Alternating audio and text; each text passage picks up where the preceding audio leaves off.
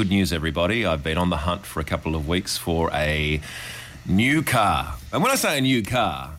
We all know it's an old car, yeah. Can you say used car as a new car? It's a new car for me. So I don't know if I'm using the right terminology, but I've been able to secure one. I found one yesterday that I liked and I put a deposit down on it and...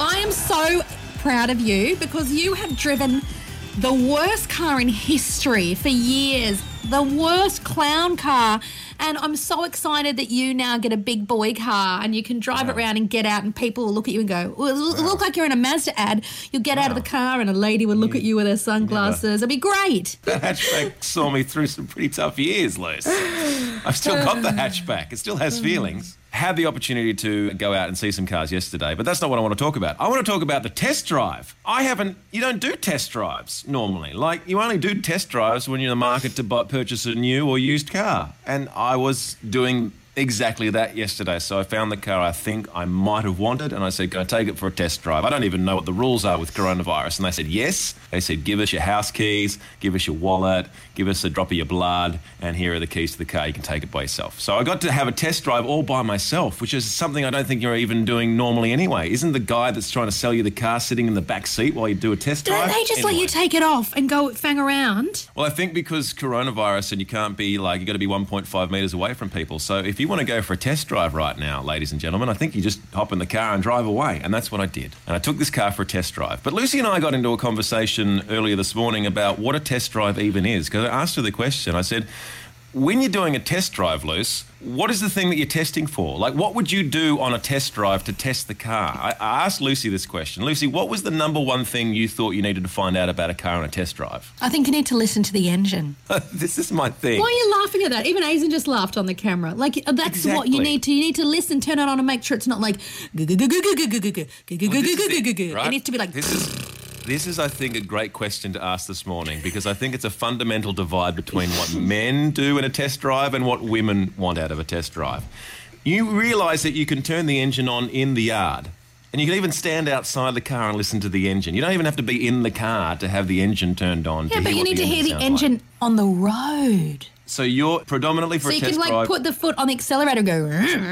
And if it does that, maybe that's a good thing. I don't know. So in a test drive, you're just listening for the sound of the engine. That's the only thing. You're not testing the brakes. You're not testing the indicators, the air conditioning, the sunroof. That will all work. That will all work. That's what a test drive is, isn't it? You can't sell a car if it's not roadworthy, and it has to be roadworthy. Doesn't all those things have to work? This is what I thought a test drive was. Like, I get behind the wheel and I just try and test it out. Within the 5 to 10 minutes that I have, I try and put it through all, life scenarios and conditions. So I hit the brakes really hard, I fang it a bit, I give it some juice and see how it goes. I turn it in circles. I use the indicators, see if the hazard lights work, all that sort of stuff. Check the seats.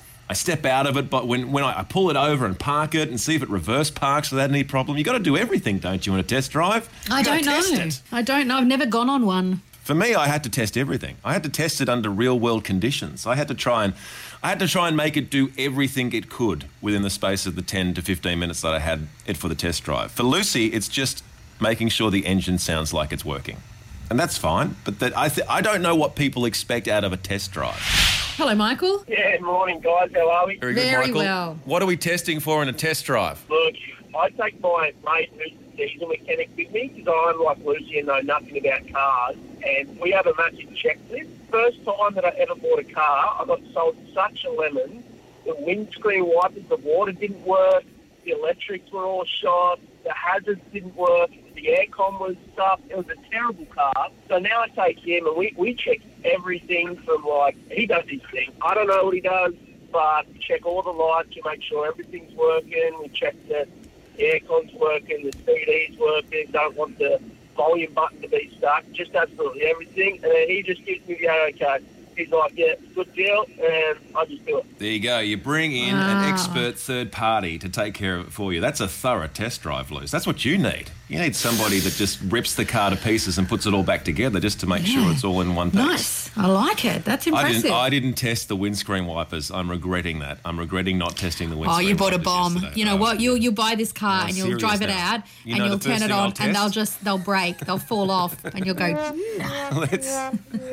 Let's quickly, because we're running out of time. We'll go to one more call before we get to our next song. Who have we got, Luz? Janet and Bylands. Morning, Janet. Very quickly, two things. Number one, if you're buying a used car and you're a member of some organisation like the RACV, I think they can do a mechanic report for you to check all the bits and pieces out. I am looking to see if the car and I are a good match. Can I reach the various controls, the gear stick and everything? Can I see the displays easily? So I'm looking to see if my physical body and the car's physical interior, the windows, the indicators and everything, and it's comfortable. I like that, Janet. I think what you're saying is what you need to test is whether or not you and the car are going to be friends. I think that's what we're saying, Luce. Ergonomically, aesthetically. Yes. You spend 10 minutes in the car, you say, hey, do you want to spend the rest of our lives together? That's what we're asking the car.